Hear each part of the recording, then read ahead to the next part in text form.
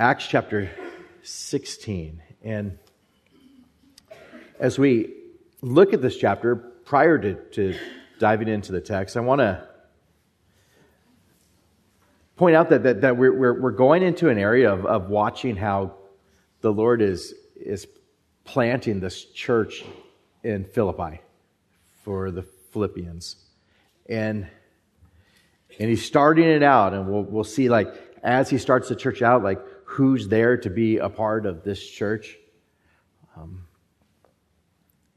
But I think it's sweet to be able to go back and look back at the way that Paul, who's planning this church, thinks about this church, the way that he cares for this body of Christians in Philippi. He says in Philippians 1 and verse 3, he says, I thank my God upon every remembrance of you. When I think of you, that church in Philippi, I thank God upon every remembrance of you. Always in every prayer of mine, making requests for you all with joy, for your fellowship in the gospel from the first day until now. From the first day that we started until now, the fellowship that we have in the gospel. Being confident of this very thing, that he who has begun a good work in you will complete it until the day of Jesus Christ. Just as it is right for me to think this of you all, because I have you in my heart, inasmuch as both in my chains and in the defense and confirmation of the gospel, you are all partakers with me of grace. For God is my witness, how greatly I long for you all with the affection of Jesus Christ. This is coming from a man that just loves this church. From our first day, the fellowship that we have in the gospel, I thank God for you every time I remember you. And then we are going to go at this point to say, how did this church start? From that first day in the fellowship of the gospel and the way in which he thought about that church, how did it start? And we began looking at it last week, but let's refresh our memories. If you look with me at verse 13 of Acts chapter 16, it says, and on the Sabbath day we went out of the city to the riverside, where prayer was customarily made.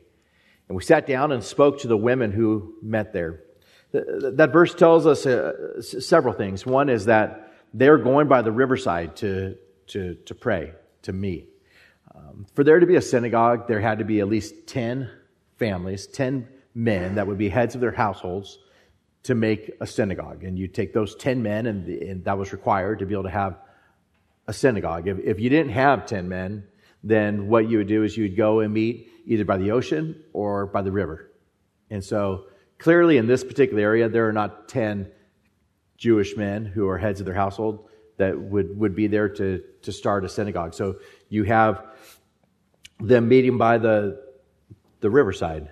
Not only that, but it tells us that there are only women who are there. So there's no men at all. It's just women that are there by the riverside, and they're there to pray. And so a certain woman named Lydia heard us. She was a seller of purple from the city of Thyatira who worshiped God. So there's this woman that's there, Lydia, and she sells purple, something that would be very expensive for people to purchase, something that's a picture of royalty. And so she's someone who sells different linens of purple. And it tells us that she worshiped God. And the Lord opened her heart to heed the things spoken by Paul. So she's someone who's Jewish that has, or that started to follow the things of Judaism and had learned about God and worshipped Him, and her heart was just thinking much of the God of Israel. But here is Paul sharing the gospel, and it says the Lord opened her heart to heed the things spoken by Paul. Radical passage, because we just look and we see the gospel is going forward, and what's the Lord doing? The Lord is taking this woman's heart and opening her heart, making it so that she's there to hear the gospel. It's such a joy to be able to evangelize, knowing that we serve a sovereign God that opens people's hearts. I mean, to be in a place to be able to pray for people's salvation. knowing that when you pray for someone to be saved, it's a prayer that goes forward knowing that we serve a God who is able to save us, right? And unbelievers. He's able to take eyes and cause them to no longer be blind, but to be able to see. And He's able to open people's hearts, just like He did with this woman. It gives us such great confidence that it's not dependent upon the cleverness of the evangelist, but rather the work of God in opening the heart of this person. And when she had heard, and when she and her household were, and when she and her household were baptized, she begged us, saying, if you have judged me to be faithful to the Lord, come to my house and stay. So she persuaded us. Not only is she saved, but her household is saved. We see right there and then, she believes and her household believes. And they're all, let's get baptized now. Baptized right there at the riverside. It's the beginning of this church. In verse 16, we go from there and we find the next person that joins the church. Now it happened, as we went to prayer, that a certain slave girl possessed with a spirit of divination met us, who brought her masters much profit by fortune telling. And so they're in prayer. The church is there, the early church is there, and they just say, let's just take time to pray. And so in the midst of prayer, there's this slave girl that comes, and she's demon-possessed. The girl followed Paul and us and cried out, saying, these men are the servants of the Most High God, who proclaim to us the way of salvation. Now we hear the words that this demon-possessed slave girl is saying, and it's doctrinally correct. We find that to be the case as you look at times in which Jesus is there and casting out demons. Frequently, they're saying things like, you are the Son of the Most High God. But in this case, we see that the message is accurate, but in no way is this demon trying to do anything to encourage people to believe. Rather, just walking around and saying these things as if she's a follower and in her wickedness and all of the demon possession that she has, that's okay. It tells us that in verse 18 that she did this for many days, following them. These men are the servants of the Most High God, who proclaim to us the way of salvation. But Paul, greatly annoyed, turned and said to the spirit, I command you in the name of Jesus Christ to come out of her. And he came out that very hour. But when her masters saw that their hope of profit was gone, they seized Paul and Silas and dragged them into the marketplace to the authorities.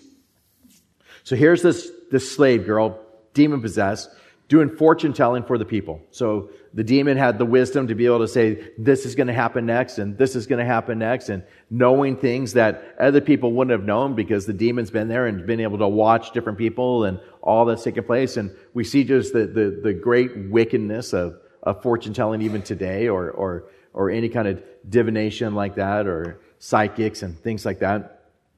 But here's this demon doing all these things, and Paul casts her out, or the demon out of this young girl.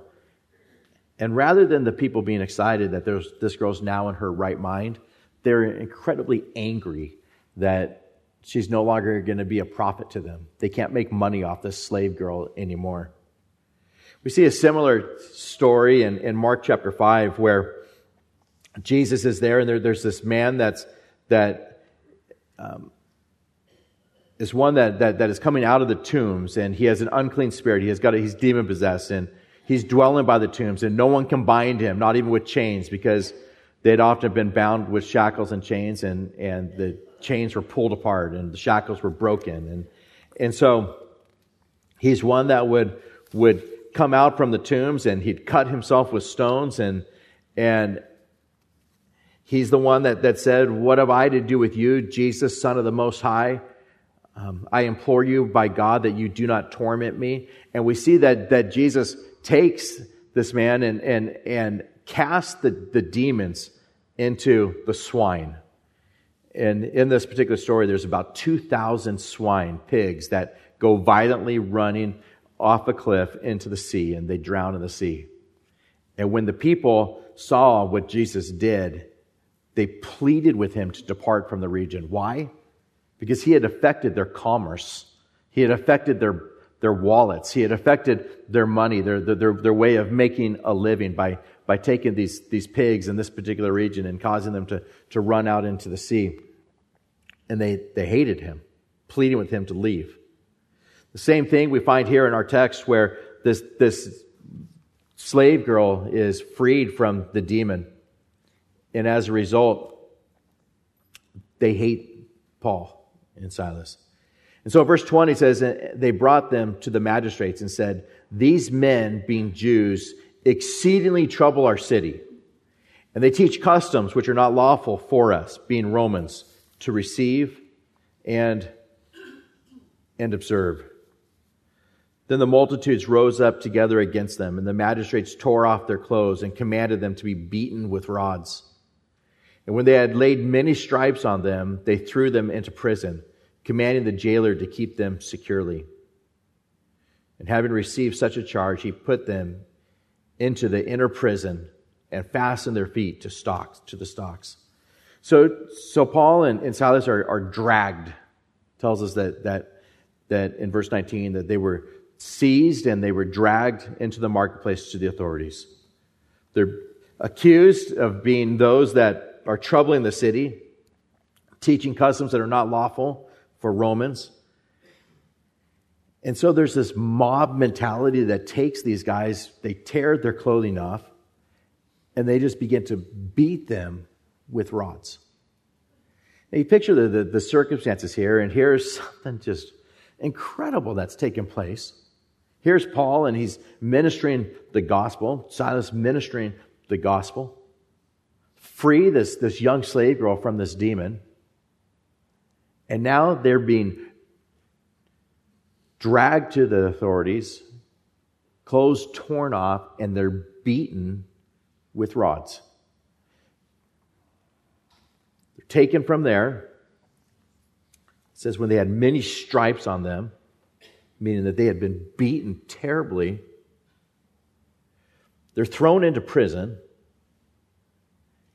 And then the jailer takes them and puts them in the inner prison, meaning like the most secure area, and fastens their feet to the stocks, which means that took the metal shackles, put them on their feet, and spread their legs to a place where it was just excruciating pain, and their legs are cramping, and it's just horrible circumstances. And so that's what's occurring. They're being tortured. They've been beaten, and when you get the idea that when you read that they're beaten, it's that this is severe as far as what's taking place.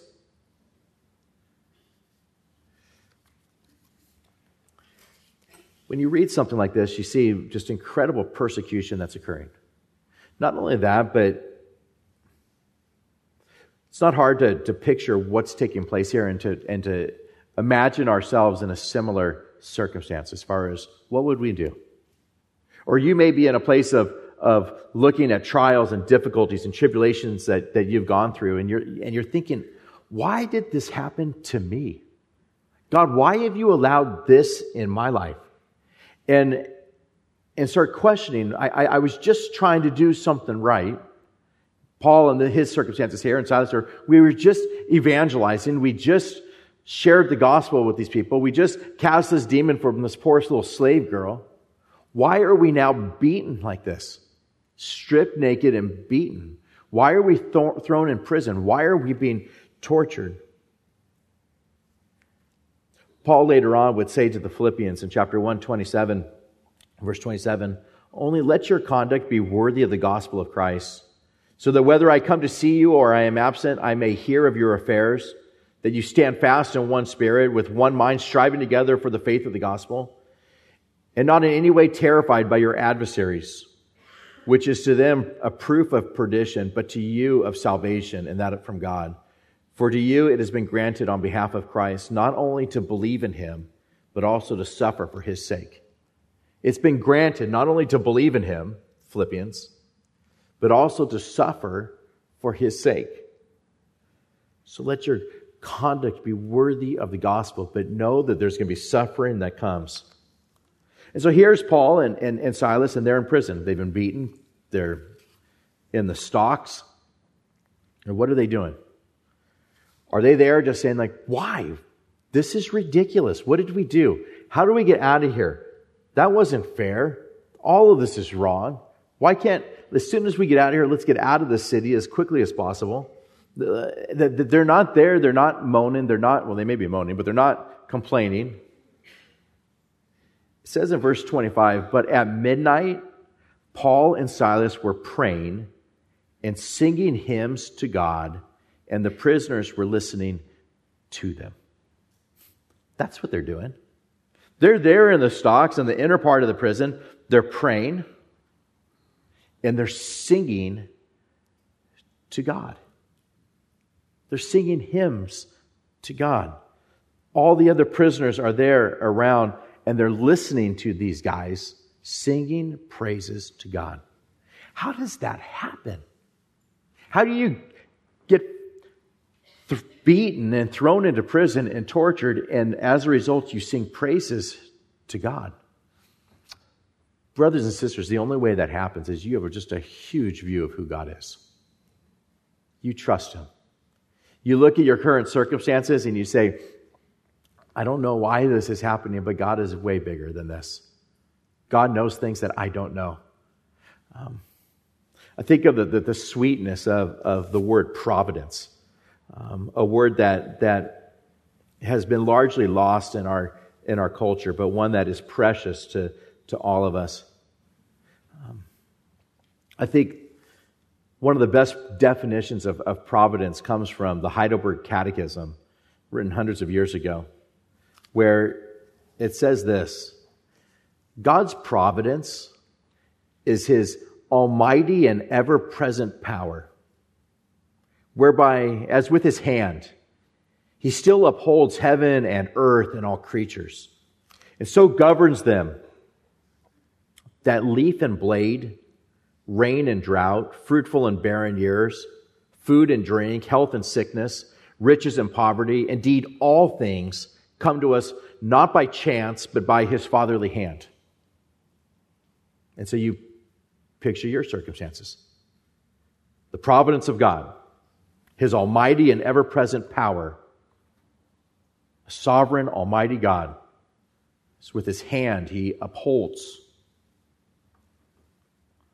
heaven and earth and all creatures, governs them so that from the tiniest things like a leaf and a blade to rain and drought, fruitful and barren years, food and drink, health and sickness, riches and poverty, indeed all things come to us not by chance.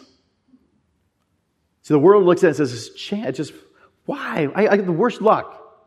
Why me? Why do I mean, that guy, it rains on his crops. Why doesn't it rain on my crops? How come I'm in poverty, but those people have riches? Why am I sick, but those people are healthy? What's the chances of this? Providence says it doesn't come by chance, but it comes by His fatherly hand. For us to have a view of God that sees Him like that is just, it's so important for us. I wake up every morning and one of the first things I do is look at the news, like what happened while I was sleeping for those couple of hours. What happened? This morning I woke up to find that more articles on the fact that North Korea seems to want to drop a bomb on us or send a bomb towards us, and that they're saying it's going to happen. You have our president saying that if they so much as do that their leader will be destroyed quickly. And you wake up to that and you just think, okay, so what's going to happen? What does that mean? Can they send it all the way to California? They said mainland. Is that what that means? I mean, we're not talking about an island. Is it that they could send it all the way here? And you could get yourself into a place of just a frenzy of, I don't know, all the what ifs that come our way. Like, what if this happens? What if that happens? What if the doctor says this? Or what if this business transaction happens like that? Or what if I lose this? Or what if I lose that? And we could get to a place of just complete, utter stress and chaos. Or we could look and say, there's not anything that comes to us apart from His fatherly hand. I view God like that. John Flavel, talking about the providence of God, says, oh, what a world of rarities are to be found in providence. With what profound wisdom, infinite tenderness, and incessant vigilance it has managed all that concerns us from first to last. The way that God does things concerning us, there's tenderness involved with it. Wisdom involved with it. Vigilance that's involved with it. To trust Him. To trust Him. Whatever's going on in your life. We look at the example of Paul and Silas here, where they've just been beaten with rods. Their backs are torn open. Their clothing has been removed from them prior to that taking place. And they're in the innermost parts of this jail, and their legs are in the stocks, and they're being tortured. The fact that you're here means that you're doing a little bit better than they were at that particular time. At least a little bit. And what are they doing? We're told that they are there, and they're praying, and they're worshiping. They're worshiping. Singing hymns to God as the other prisoners are listening. As this is taking place, suddenly there was a great earthquake, so that the foundations of the prison were shaken. And immediately all the doors were opened, and everyone's chains were loosed. And the keeper of the prison, awaking from sleep and seeing the prison doors open, supposing the prisoners had fled, drew his sword and was about to kill himself. A great earthquake takes place. Their chains fall off. The doors of the prison open wide.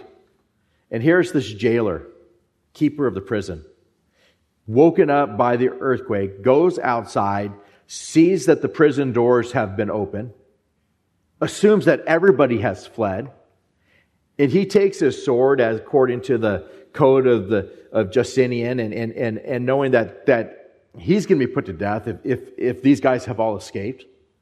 So he's ready to run that sword through himself. And as he's about to do that, Paul calls with a loud voice, saying, "Do yourself no harm, for we are all here." Don't kill yourself.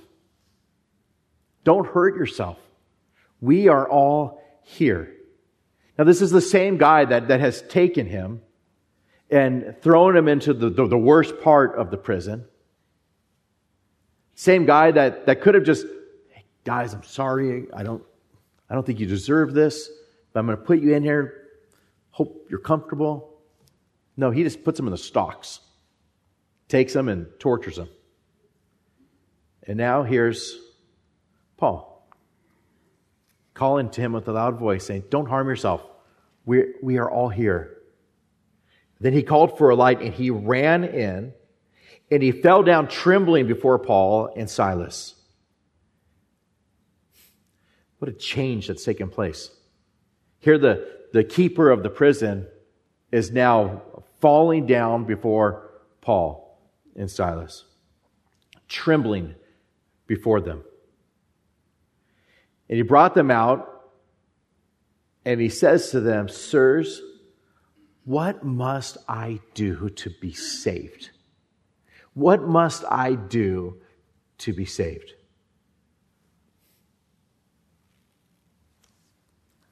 You see, Paul and Silas, they had no understanding of why it was that God had them arrested. They didn't know. They hadn't done anything wrong. Here they're beaten with rods, thrown into prison, and they're singing hymns and they're praying because they know that God is in control. When the opportunity comes to leave, they don't leave. When the opportunity comes for the prison guard to the keeper of the prison to run that sword through himself, Paul stops him. Don't stop. We're all here. And the reason why is because the reason why they can sing like that, the reason why they can pray like that, the reason why they can trust is because they know that they serve a God who's in control of everything, Absolutely everything. And in this case, God had them imprisoned. God had them tortured. God had it so that they're thrown in there. God causes this earthquake to take place. God makes it so that this guy is the keeper of the prison, and him and his family live probably adjacent to the prison. God had it so that that guy more likely did horrible things against Paul and Silas. And they're the ones that say, stop. I mean, without a doubt, the keeper of the prison knew the message, at least some of the message of Paul and Silas, possibly had heard some of the singing of what was taking place. But all of these things occurred to bring this man and his household to salvation. What must I do to be saved? You guys know something that I don't know. You react in situations in ways that I would never react, nor have I ever seen anybody react like that. What must I do to be saved? So they said, believe on the Lord Jesus Christ and you will be saved, you and your household.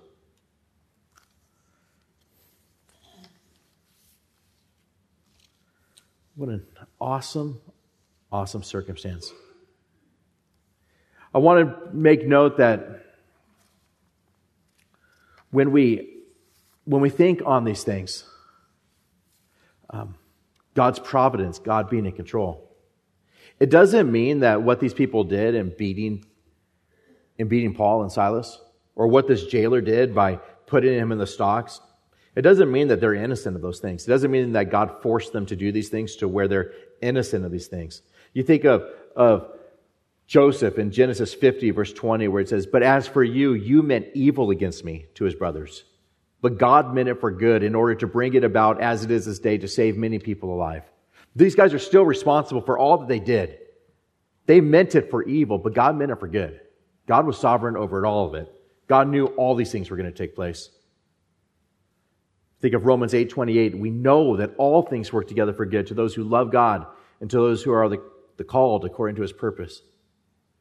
When you think like that, when you believe like that, it changes the way in which we view trials and tribulation and persecution. And so this man cries out, sirs, what must I do to be saved? And the answer is believe on the Lord Jesus Christ. Believe on the Lord Jesus Christ and you will be saved, you and your household. I read this week of a man named Bishop John Taylor Smith, who was the chaplain for Queen Victoria during World War I. And he was in charge of all the chaplains for England. And he said that if anybody wanted to be a chaplain, they had to be able to answer the following question. He would say, I want to know if I were a soldier wounded in the battlefield, and if I'm a soldier wounded in the battlefield and I have 3 minutes to live and I'm afraid to die because I don't know Christ, tell me, how may I be saved and die with the assurance that all is well? And he says if the applicant began to talk about all kinds of other stuff and couldn't get right to the point as far as telling them in those 3 minutes how they could be saved, they couldn't become a chaplain in the army.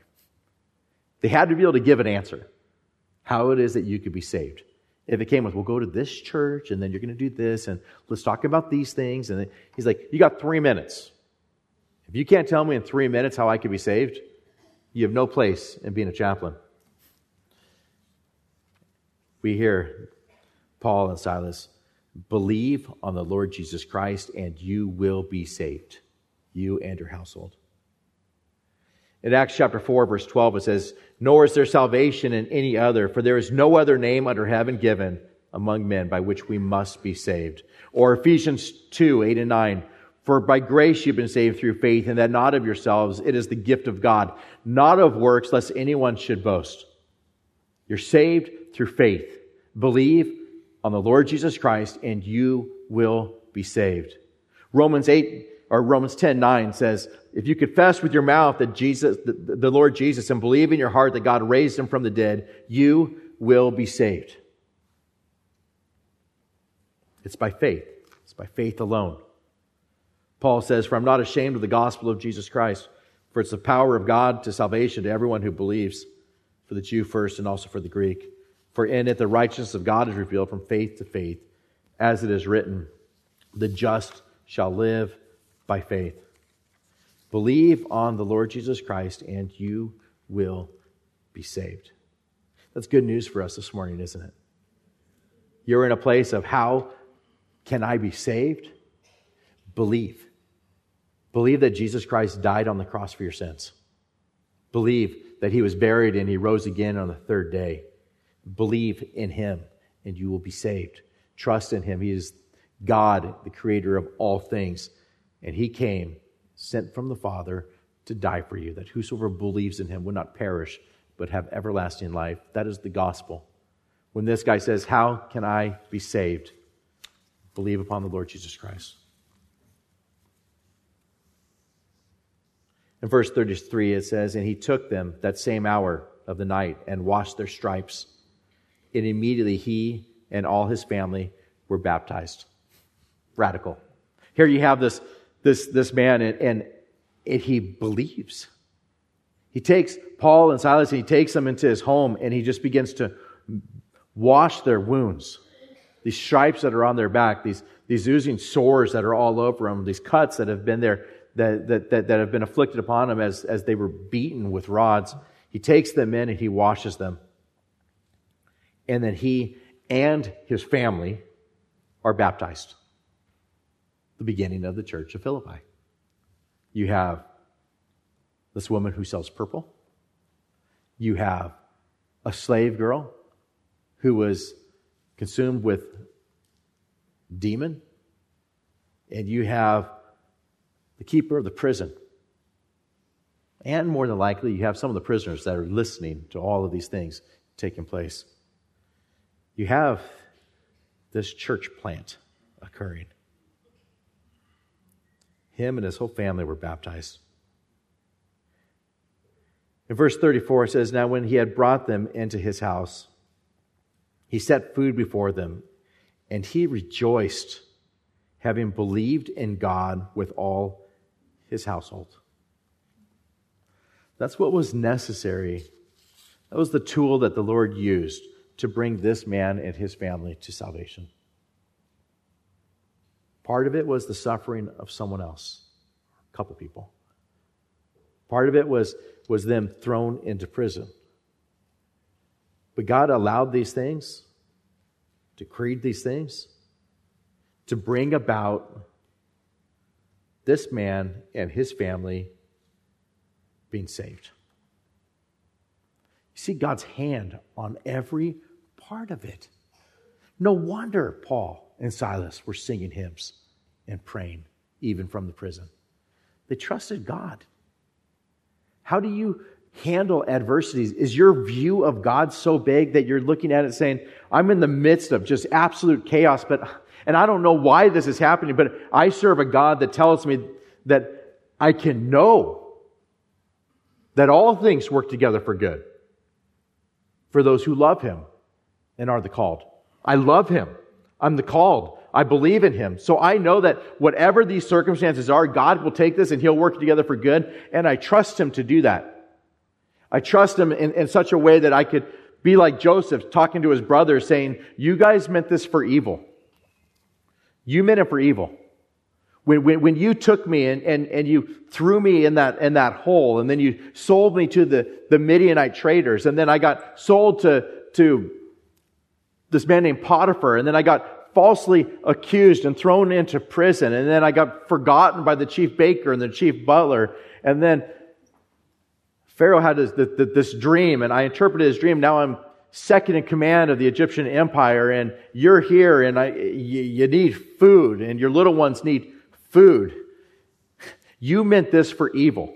The stuff that you did was for evil, but God meant it for good, to bring salvation to many people, to save many people alive. God had a plan. And for us to view God in such a way of, I trust you, I don't know. I mean, you talk about a bad day, your brothers hate you so much that they throw you in a hole and sell you to Midianite traders, and then you get sold into slavery, and all that took place in this man's life, and they tell dad like he got eaten. All that took place, and he's able to say, I have a view of God that tells me that you guys are bad. You're not the best brothers anybody ever had. You meant this for evil. But God's so much bigger than you. He meant it for good. He had a plan. God's providence was in control of everything. God doesn't make mistakes. Trust Him.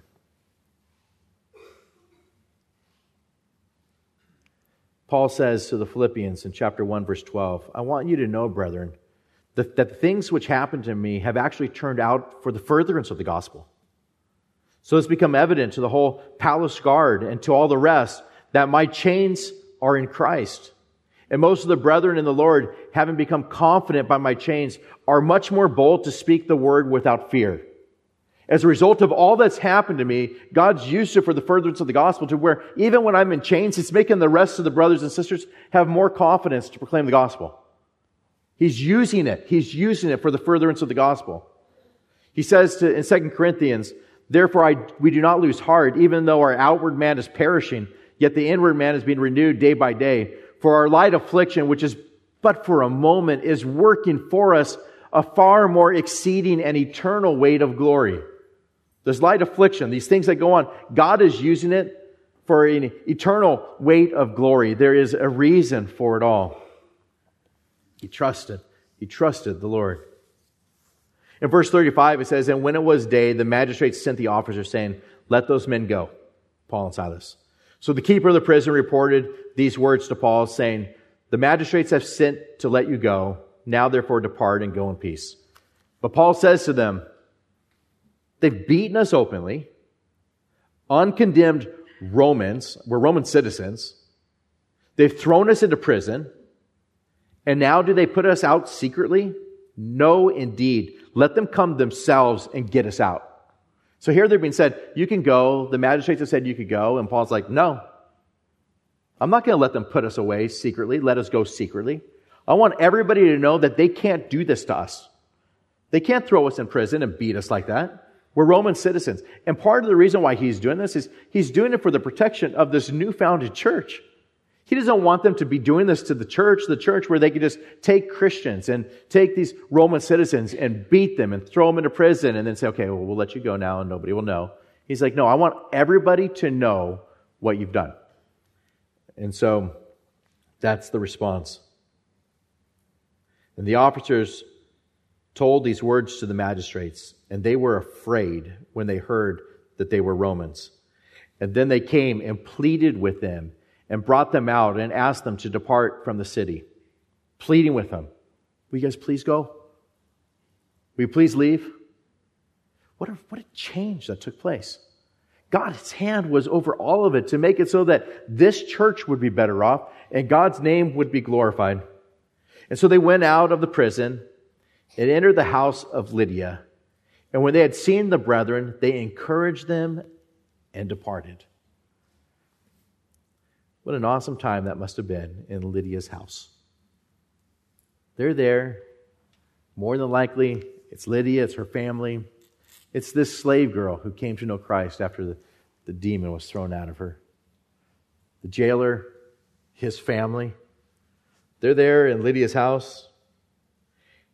And Paul and Silas are there just to say, we want to encourage you. We just want to encourage you. They encouraged them and departed. It doesn't tell us that Luke, who's writing this, departed with them. Some say that more likely Luke stayed and was there to pastor these people. Luke usually mentions himself going with them wherever they go. But apparently he stayed behind. We see a picture of a church plant. We see a picture of God's sovereign hand over all things. We see a picture of the way in which people respond biblically with a huge view of God in the midst of incredible adversity. And I encourage you, may we view him like that? Do you trust that leaf and blade and rain and drought and poverty and riches and sickness and health? Do you trust that all things come to you not by chance, but by his fatherly hand? I do. May we see him like that. A sovereign God that can work all things together for good. A sovereign God that could take things that people mean for evil and he can mean it for good.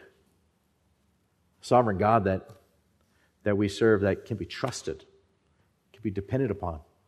His word doesn't return void. It accomplishes purposes. His Holy Spirit's there to work in us. Just like Paul said to the Philippians, he who began a good work in it, he'll be faithful to complete it. He is a God that works like that. And may it enable us to even sing hymns and be an incredible witness in the worst of circumstances. Amen. Let's pray together. Lord, may we sing hymns now. May we sing songs to you now, regardless of what's going on in our lives. May our hearts just be open to the place of singing praises unto you. We see you bringing people to salvation, opening hearts, determining circumstances so that chains fall off and prison doors are opened and